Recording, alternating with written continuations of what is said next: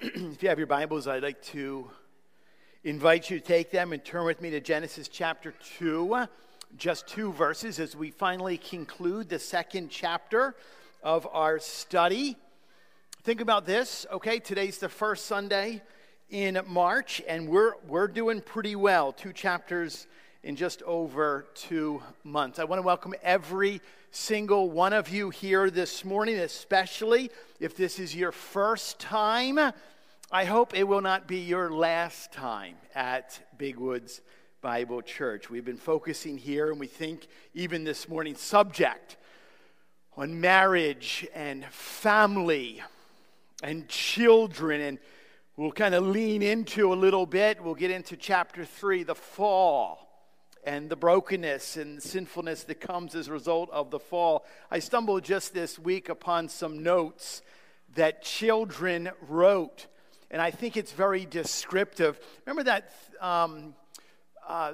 survey we took on the state of theology, and there was a question about, are children born completely innocent or not? Okay, I won't go on how people answered that, but listen to some notes, okay, that children read, actual in their own words, and I think it'll give you the answer to that question. Dear Brody, Mrs. P made me write this note. All I want to say sorry for is not being sorry, because I tried to feel sorry, but I don't. Liam. Dear God, please put another holiday between Christmas and Easter, because there is nothing good in there now. Ginny. I kind of agree with Ginny, to tell you the truth. Dear Ashley, would you please be my girlfriend? I like you a lot. Check yes, no, or maybe. Ashley's response: no, I'm sorry, I already have a boyfriend. It's Kyle. But when we break up, you're the next one on my list. P.S. That will probably be in a month or 2. Actual notes, okay? Dear Tooth Fairy, hi, it's been a while. I brushed this one for you, so if you want, you can smell it. It fell out while I was eating Laffy Taffy at a volleyball game. It was a nice-looking tooth, wink, wink. I have a field trip coming up, money sign, LOL. I love you, Julie, with a heart. And the last one, Mom, I'm going to run away tomorrow at 9:30 a.m. when you and Dad are sleeping. Be sure to say goodbye forever. Emily, P.S. I will be packed tonight. You know that question that you had to check, are children born innocent or not? I think you know the answer on that one. We're looking this morning at the subject of marriage and family and God's beautiful, perfect design that He has for us. And not only do I hope it will be encouraging to you, but challenging to you as well. We will pause on a subject that there is great confusion about in our world. Tremendous confusion. And I trust, my prayer is that there will be a sense of clarity to the truth of the Word of God, a sense of comfort that He has a plan for us, and it's a good plan for us, but also that the Holy Spirit would, and we know that His Word never returns void, that if there is a need of conviction in our own heart, that we would hear and respond to that. But please understand, I have one goal ultimately, that God will be glorified in our time together. And my prayer is that the truth is spoken in love. That's my goal. I think God is glorified most when we speak the truth, and it is done in a sense of love. I need help in order to do that. And so we need to pray, and I need to ask for help. And I would ask that you bow your heads with me as we pray to that end.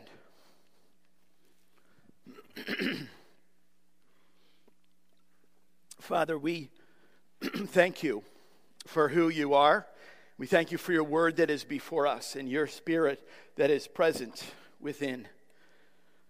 Thank you, Lord, already today for the blessing. It has been a true blessing to my heart to see new member come alongside and the renewal of covenant reminder for all of us. I thank you for our voices that have been lifted up in song, the scriptures that have been read, the little ones that have been taught. We thank you, Lord, that you're a perfect and a sovereign God, that you have seen these few moments for us to be together with your word opened up before us since the very foundations of the earth were set. And I would pray, Lord, that we would steward this time and these few moments well, that your perfect will would be accomplished. Please, Lord, would you be glorified? May the truth of the word of God be spoken with sincere and gentle and humble love for all. Please be with me.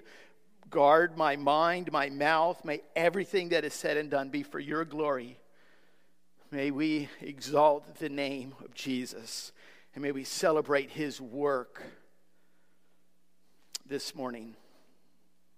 We ask this in Jesus' name. Amen and amen. It's a short text. Genesis chapter 2, verses 24 and 25. I will be reading from the ESV, the English Standard Version. The words will be in front of you on the screen. Here it is, the word of the Lord. Therefore, a man shall leave his father and his mother and hold fast to his wife, and they shall become one flesh. And the man and his wife were both naked and were not ashamed. The word of the Lord. In the closing words here of the second chapter of Genesis, what we have here are Adam's voice begins to quiet, okay? Remember last week we saw what this at last is bone of my bones and flesh of my flesh. Adam's voice quiets, and actually the author, God is what? Speaking through Moses. It's Moses' voice that is heard, which as he speaks, it speaks intentionally of the joy, the intimacy, the blessing, and the beauty of marriage. 3 points I want to give to you this morning. The first one is this, that we are to leave and cleave. Therefore, a man shall leave his father and mother and hold fast to his wife. Whenever you hear this word, therefore, you've heard of this oftentimes in preaching, it is a connector. It points us back to the previous. So that now, all of this, as a result of the fact that God, if you recall, created man from the dust of the ground and breathed into him the breath of life. And then we saw, it seems like almost immediately, we're not told how long, that he announces it's not good for the man to be alone. So God created woman, forming her from the rib of the man, and brought her to him to be his helper. And both of them are created equally in the image of God. Equal in value, but there's distinct roles that are given. So that now we will see as a husband and wife, this is the first bit of explicitly clear instruction on what God has ordained marriage to look like. Moses' words are so important that you will notice what? Jesus quotes them. In Matthew chapter 19, Jesus says, have you not read that he who created them from the beginning made them male and female, and said, therefore a man shall leave his father and mother and hold fast to his wife, and the two shall become one flesh. Jesus says, so they are no longer two, but one flesh. What God has joined together, let no man separate. Moses' words are so important. Jesus quotes them, and the Apostle Paul quotes them as well. Ephesians chapter 5 and 31, therefore a man shall leave his father and mother and hold fast to his wife, and the two shall become one flesh. I love how Paul adds this mystery is profound, and I am saying that it refers to Christ and the church. Think about this, the element of the gospel, the picture of the gospel. The example of explaining the gospel is marriage. I love the Apostle Paul's words here regarding the profound depth of marriage. So deep is this relationship, he actually and appropriately uses this word mystery to describe marriage. It's a mystery. The word mystery is defined as something that is difficult or impossible to understand or explain. Ask anyone here that's been married for more than a week, okay? Ask your parents, your grandparents, your great-grandparents, like, how does this marriage thing work? And if they're totally honest, selfish man, selfish woman living together for 30 years, 40 years, 50 years, 60 years. How does this work? If they're honest, they will say this: I don't know. Other than God is real, and God is real powerful. Now, what I find fascinating here with this particular instruction is the fact that they're told to leave and cleave. If you know anything, even anything a little bit about ancient Jewish kind of Hebrew culture, neither before Moses' day that he's saying this, he's writing this, nor after Moses' time was the custom ever for a man to leave, actually to move away from his parents when he took a wife and got married. It didn't happen in Jewish culture. It was never done. In fact, the exact opposite actually occurred. A man would oftentimes remain with his family. Think of Jacob and his 12 sons.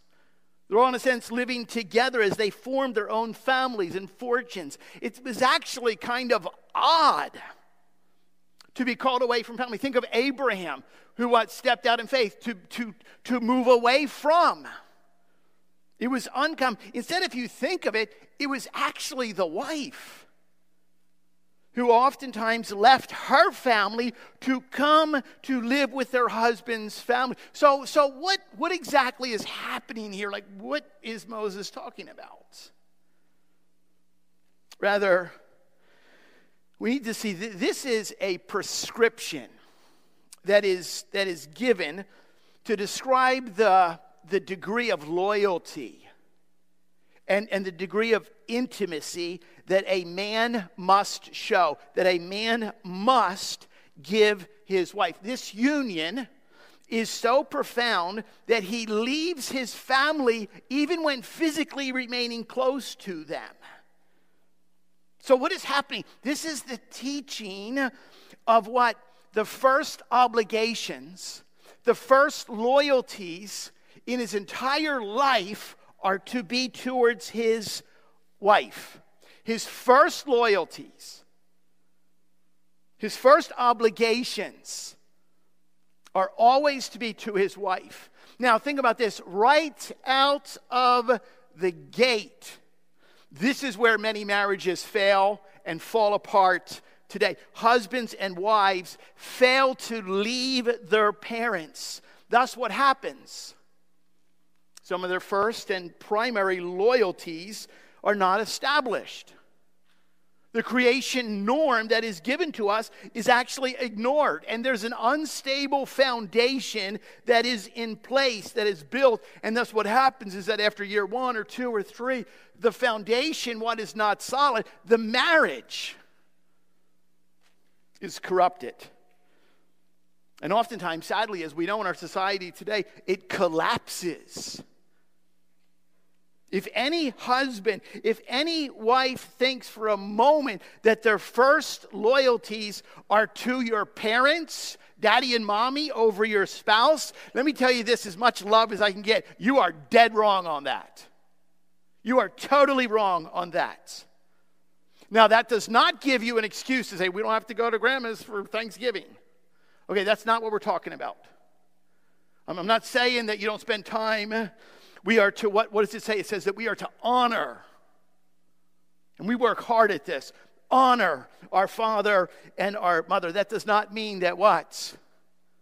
We will always agree with their father and our mother. Marriage is not built upon what? What do you think mom would do in this situation? What do you think dad would do? Let's ask them. Marriages are not to be what? Entirely supported by, controlled by, or directed by daddy and mommy, father and mother. It does not happen. Which means also what daddy and mommy have to remember when you walk little one down the aisle and you place what? Her hand in his. Guess what? You will be honored. It's not about you any longer. Wendy and I may have been married maybe a month, if I remember. We were down in D.C. I was still a student. And we got into an argument. I know it sounds really weird, but honeymoon's over. And we actually got into an argument on our honeymoon, too, if I recall. But it's not in my notes. We were married about a month, and we got into a disagreement. I mean, it was like serious. It was like probably like about the soap dish or something like that. It's big stuff. And I remember that she called her mom, in a sense, what, in tears, to describe what? I've married this monster. Like, I can't believe you let me do that. And as she was in tears talking to her mom, all of a sudden she hears click, and like the phone was dead. And she's like, well, she got cut off somehow. So she I think we did it like that back then. She called Mama again, and she's like, you wouldn't believe the monster in tears. Click again. The third time. Wendy's a pretty strong, capable woman. She calls 3 times to her mom, and she goes, Mom, what's happening to the phone? She goes, no, I'm hanging up on you. You married him. You two are going to have to figure out how this moves. Now think about that. As Mama, her dear little one is in tears. You don't think that she's going to jump on board to say, that's right, he is a monster. No, she was wise enough. She was godly enough to click and say, no, it's the two of you that have got to learn how to figure it out. Number 1, when it comes to this foundational principle of what God has joined together, here it is. We are to leave and cleave. We are in many, many ways to, as the word literally means, to stick to. That word in Hebrew means to stick to. There's an autonomy here. There's an independence that is referred to. Number 2, what we also are to be and commit towards this. They shall become one flesh. Number 2. Number 1, we leave and cleave. Number 2, we have to understand what happens here. To actually become one. One flesh. What is being spoken of here? What do you think this subject is about? Oh, the depth, the mystery, the beauty, the intimacy of marriage, that as these few words here, no doubt, are including the gift of what? Of a sexual relationship that is to exist exclusively between a husband and a wife. This in a few words here speaks of what? The privacy, about the purity of God's perfect design for marriage. What we refer to and teach here at Big Woods as the sacredness of marriage. And I remind young couples all the time, it is what? The most significant and it is the most binding covenant that is known in all human relationships. 2 principles I always refer to when I teach young couples. This is what it's going to be like. This is going to be hard. This is something that is to be mutually enjoyed, not by one or the other, but mutually enjoyed. And this is something that is to be expected. It's normal in a marriage. It's not dangled as a reward for good behavior. Matthew Henry says what? Marriages, they say, are made in heaven. We are sure this was. For the man, the woman, the match were all God's own work. He, by his power, made them both, and now by his ordinance, I love this, made them one. End quote. I think it was well over 500 years ago. Thomas Cranmer, then Archbishop of Canterbury, editor of the Book of Common Prayer, wrote these words that I think many of you are familiar with. Matter of fact, you've probably heard these words at some point or another. In that moment when she is arrayed in all of her beauty. And I love when the bride, the doors open and the music begins and all of the beauty and everything is perfect. And I always look at the eyes of the groom.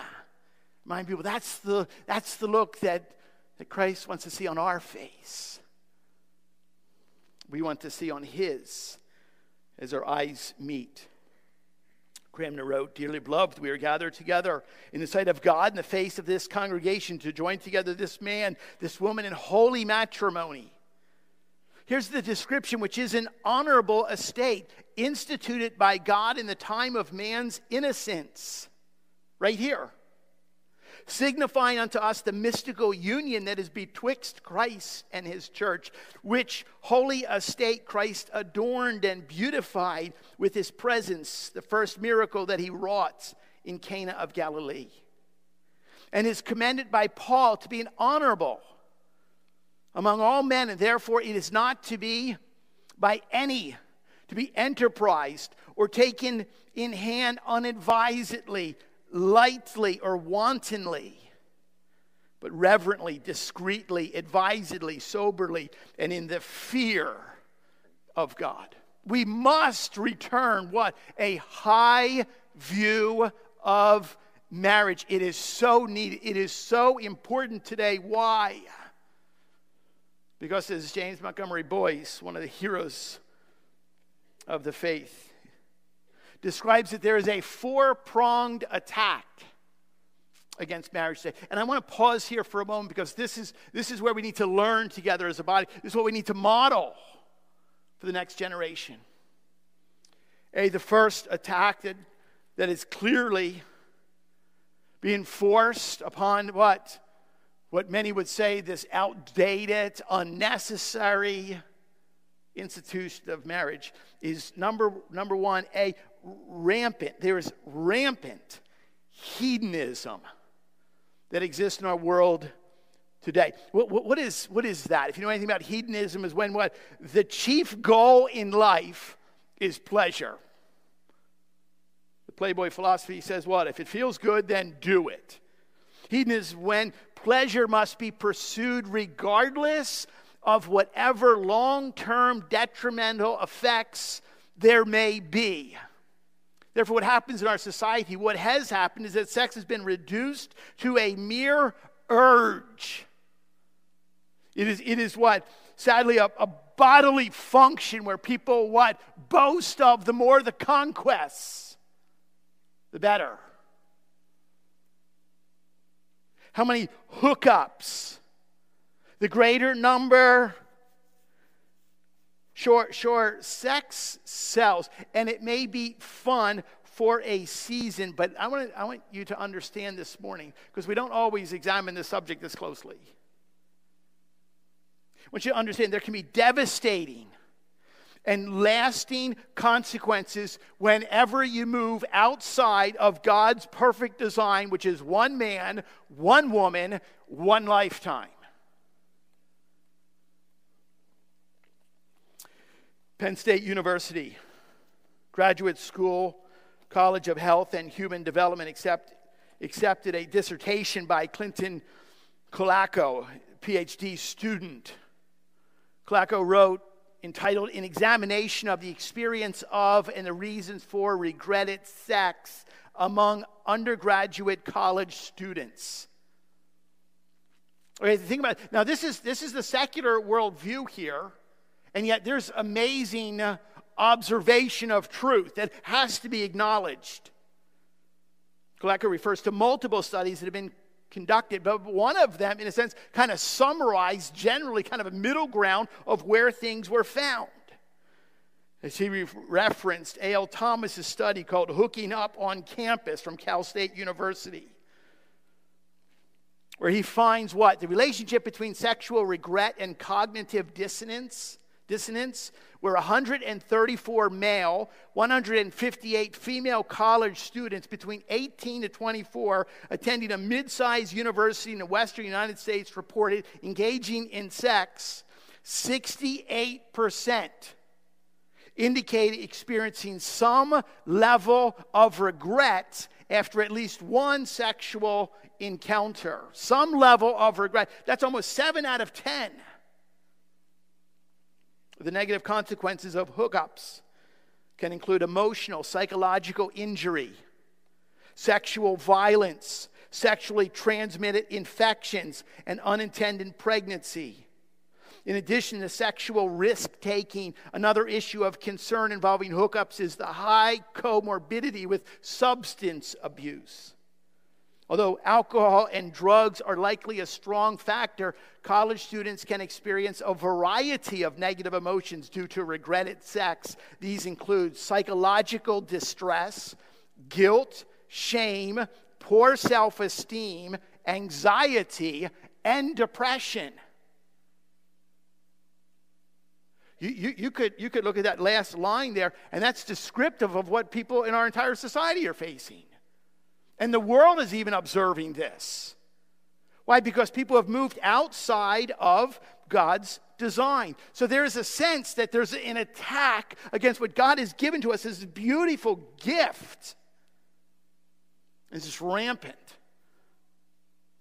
Sense of pleasure, sense of hedonism. Number 2, another attack is the acceptance of adultery.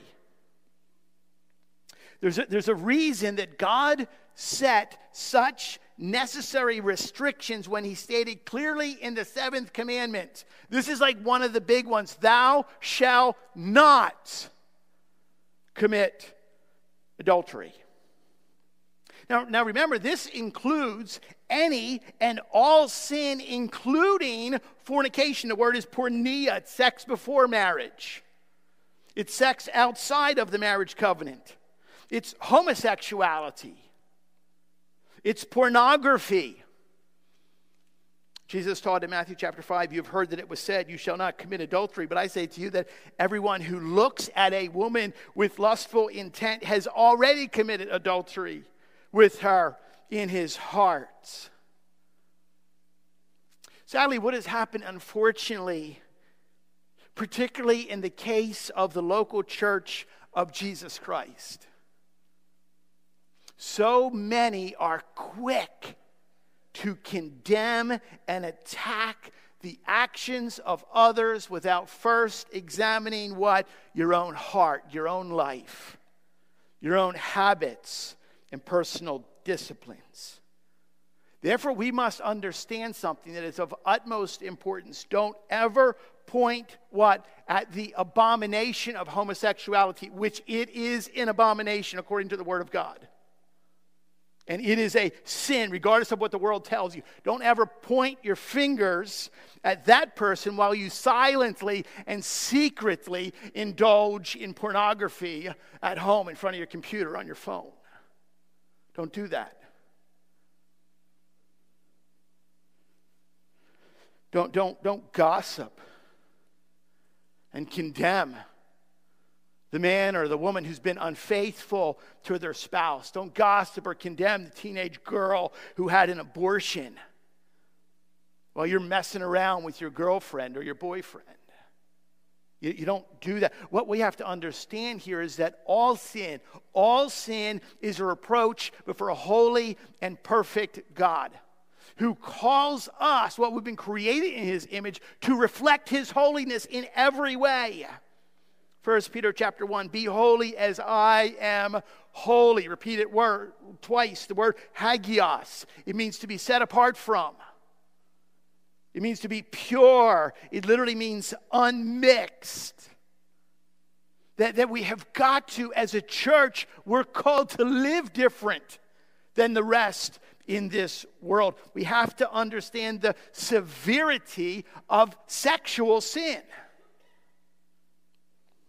1 Corinthians in chapter 6 says what? In verse 18, flee from sexual immorality. Flee, just run. Young men, when you're tempted, what? Just get out of there. Flee, run. Every other sin a person commits is outside the body, but the sexually immoral person sins against his own body. Do you not know? Do you not know? Your body is a temple of the Holy Spirit within you, whom you have from God. You are not your own. You've been bought with a price. Therefore, glorify God in your body and in your spirit, which are His. There's something uniquely devastating and dangerous about sexual sin that is different than every other sin. It says it's against your own body. And like, wait a minute, what exactly does that mean? Drug abuse would be against my body. Suicide is a sin that is against my body. No, what Paul is saying here, what? Because this was a rampant problem in that particular church that he was writing a letter to. Against your own body it's more than just the physical stuff. It's more than just what? A sin against bone and muscle and flesh. By body, he's referring to what? The whole self, the whole person, our total selves, who we are. He's speaking about our very identity. This is a sin that involves what? Not just physical body, but our emotional well-being, our psychological connection between husband and wife. One pastor I read says this: if sex is just like eating a piece of cake, then why is adultery so painful? There's a good point there. Something is unique here. This is a gift that God has given to us to understand. Third prong of attack against what God's perfect design here. And this is why we need to be aware of these things. And I know it's difficult, but we have to look. Number 3 is the ease of divorce. Recently, if you've been at any wedding recently, actually the vows themselves have been rewritten recently. I don't know if you picked up on that because it's subtle. And do you take this person, better for worse, rich or poor, sickness and health? And at the end, they've changed a line, very subtle. It used to read, and it still reads in the weddings that I conduct and that are conducted here in this church. Are you committing as long as you both shall live until you die? Yes, I do. And they've changed that one little letter to as long as you both shall love. It says if I just fall out of love, then I'm released from this. No, that's not God's design here. It's not God's design. It's not God's plan here. You realize that there are few things that God expressly states that He expressly hates. And divorce is one of them. Malachi chapter 2 in verse 16. God hates this. Now understand as well. Understand what is being spoken. God does not hate people who have suffered divorce. He loves all. He loves unconditionally. He's referring to something here. God hates it because He knew of the fact that the pain of divorce, which is estimated in our society today to be about 50%, 1 out of 2. God hates it because He knew the fact that the pain of divorce is arguably one of the greatest pains that people in a fallen world will ever face. And I have been told that time and time again from people that are close to me and people that I dearly love. Why is that so? Why? Because marriage is a covenant. It's been designed by God. And sex is designed by God to be a covenant relationship. Therefore, as we consider Jesus' teaching on marriage and divorce, Mark chapter 10, Matthew chapter 19, what God has joined together, let no man pull asunder. Let no one separate. Thus the high calling to fidelity, to faithfulness, and the intense sorrow, true sorrow, the intense suffering that surrounds infidelity. It's, if you recall, when they were trying to trick Jesus or to tempt Jesus in a way, according to Matthew chapter 5, is the only reason for divorce. And what does it say? Because of the hardness of one's heart.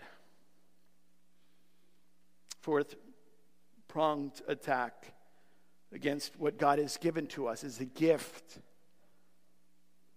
is the accessibility of abortion today. And you're like, why? Like, how? What's the connection here? How is this a danger, a detriment to marriage? Because it very quickly and actually quite easily excludes the fact that there's two people involved in this little one's life here. It excludes the father who what?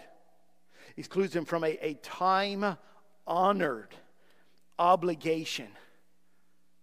He's been instructed to defend the life of that little one. And we know today, and we ache at the fact that although there have been some changes, and we rejoice in that, abortion is still readily available in some states, even at the point that a minor, even without parental consent, a minor can make a life-altering decision. Thus, not only do we hold and do we celebrate the sacredness of marriage here at Big Woods, but the sanctity of all human life. Quote, I had an abortion at 17, and it was the wrong thing, the worst thing I ever did. End quote. Sharon Osbourne, wife to Ozzy Osbourne, outspokenly anti-conservative television personality, explains on the television show The Rock of the Osbournes. She goes on, quote, I was terrified. The abortion clinic was full of other young girls, and we were all terrified looking at each other. And nobody was saying a bloody word. I howled my way through it, and it was horrible. She continues to detail the post-abortion complications by saying, I would never recommend abortion to anyone because it comes back to haunt you. When I tried to have children, I lost 3 of them. I think it was because something had happened to my cervix during the abortion. Osbourne isn't alone. Focus on the family rights. Studies show that direct increased risk of miscarriage for post-abortive women. Only scratching possible complications. Despite the number of women undergoing abortions, there are many negative effects that personal and political discussions don't commonly visit.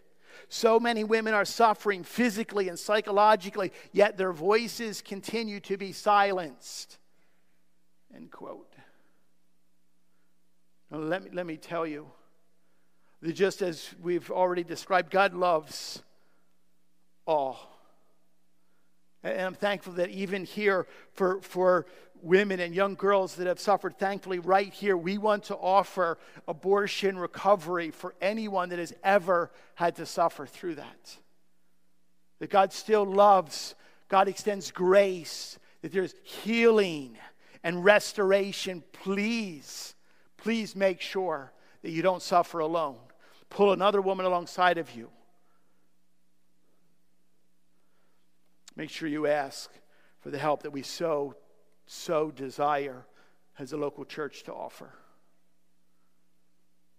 Third and finally, and I love this phrase, and at some level you're kind of like, why? It says, and the man and his wife were both naked, and they were not ashamed.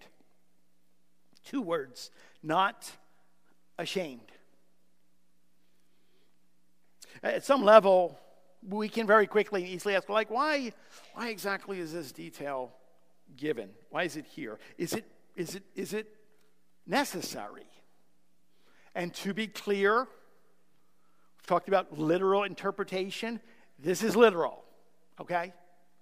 We talk about things like that a lot, but it's literal. Like they really didn't have anything on. But yet it's more than just intentional. It's more than just a physical description here. It's pointing to something, and it speaks of their unashamed innocence. There's this brief period of time before Genesis chapter 3 that we will dive into and the fall of man. There's this design that God has. Perfect and beautiful. Matthew Henry says what? Those that had no sin in their conscience might well have no shame on their faces, though they had no clothes for their backs. Now, what is the significance here in closing? We will see pretty quickly the answer is directly connected to what we'll discuss throughout Genesis chapter 3 with the fall of mankind, where their shame emerges as a direct result of their sin. And I'll kind of give you a little preview as far as what we're going to be looking at. After they were tempted, we know that after they were, convinced by the serpent, by Satan. It says that their eyes of both of them were open in Genesis chapter 3, verse 7, and they realized they were naked. Up to this point, they didn't know. They didn't realize that. Unashamed innocence. Now, their eyes were open and they realized, does it mean like they couldn't see before? That's why they didn't know? No, absolutely not. It's a nakedness before the eyes of a holy God, whom they had just then realized what they had sinned against. In that moment, they realized it.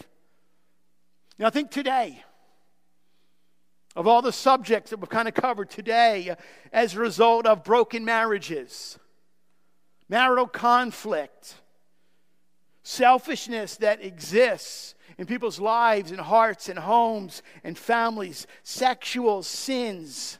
Because of those things, there are real things that exist that what? That some of you even right now are battling. And it is a sense of shame and regret and guilt and disappointment and hurt and embarrassment. All of those things exist. And guess what happens? People are legitimately suffering. And this is why I do what I do. Because even in the midst of all of that heartache and brokenness and tears and people that say I've just gone too far and I've done too much, this is why I get up in the morning. This is what we as elders gather and pray for. The word of the gospel, that good news would penetrate the darkness and blackness and the bleakness. In Romans chapter 8 it says, what? There is therefore now, right now, I don't care what you've done in the past, there is therefore now no condemnation to those who are in Christ Jesus. How much greater news could there be than that? That's where we have to hold on to.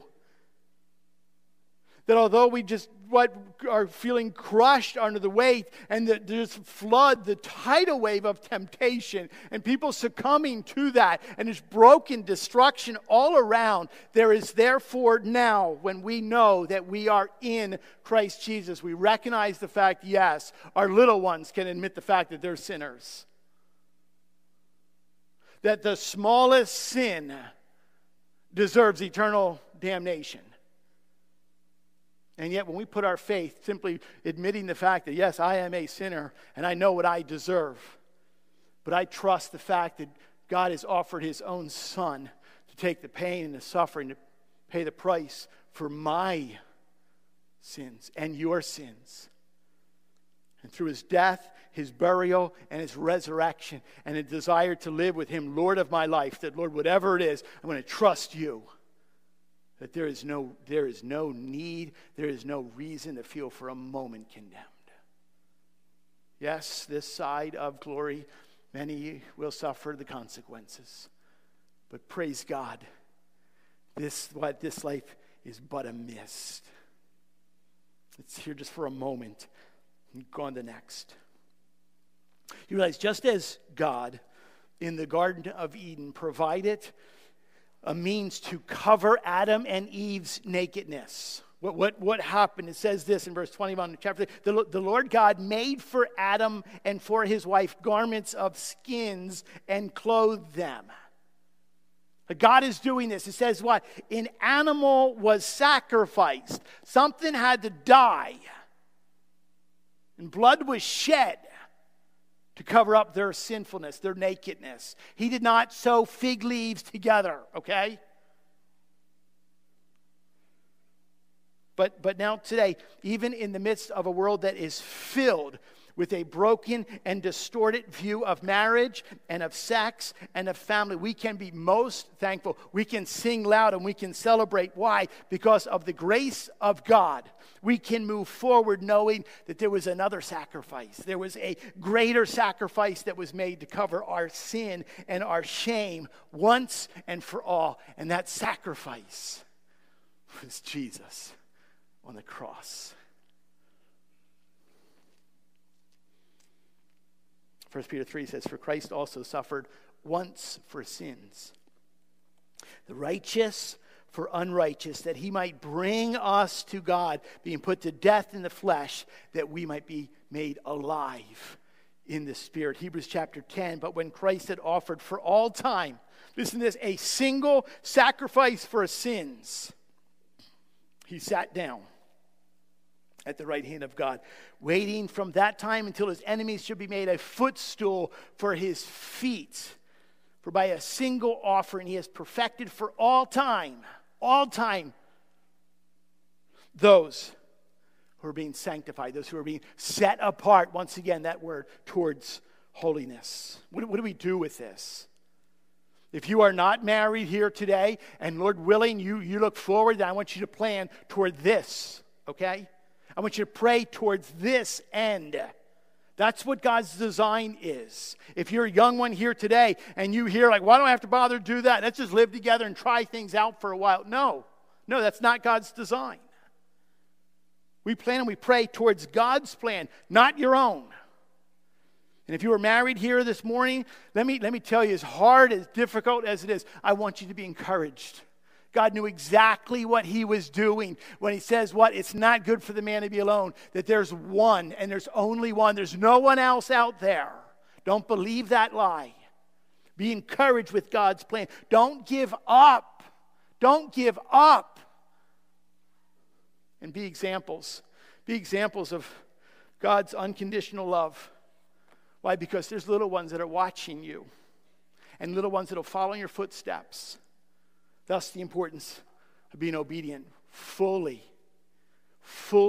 obedient to live in light of the Word of God. How we need that, and how we need to be a church that speaks of this truth, even in the midst of the brokenness and the destruction around us. There is good news. There is good news in the gospel of the Lord Jesus Christ. Father, we love you. We thank you for this reminder that I know there's a lot there. I know it's heavy. I know it's hard. Well, Father, I would pray that the words that were heard this morning, Lord, that the Holy Spirit would accompany those words, minister to hearts and souls. Forgive us, Lord, where we need to ask for forgiveness. And we rejoice in the fact that there is no condemnation to those who are in Jesus Christ. Give us the boldness, give us the bravery to speak the truth in love for the glory of God. We ask this in Christ's name. Amen.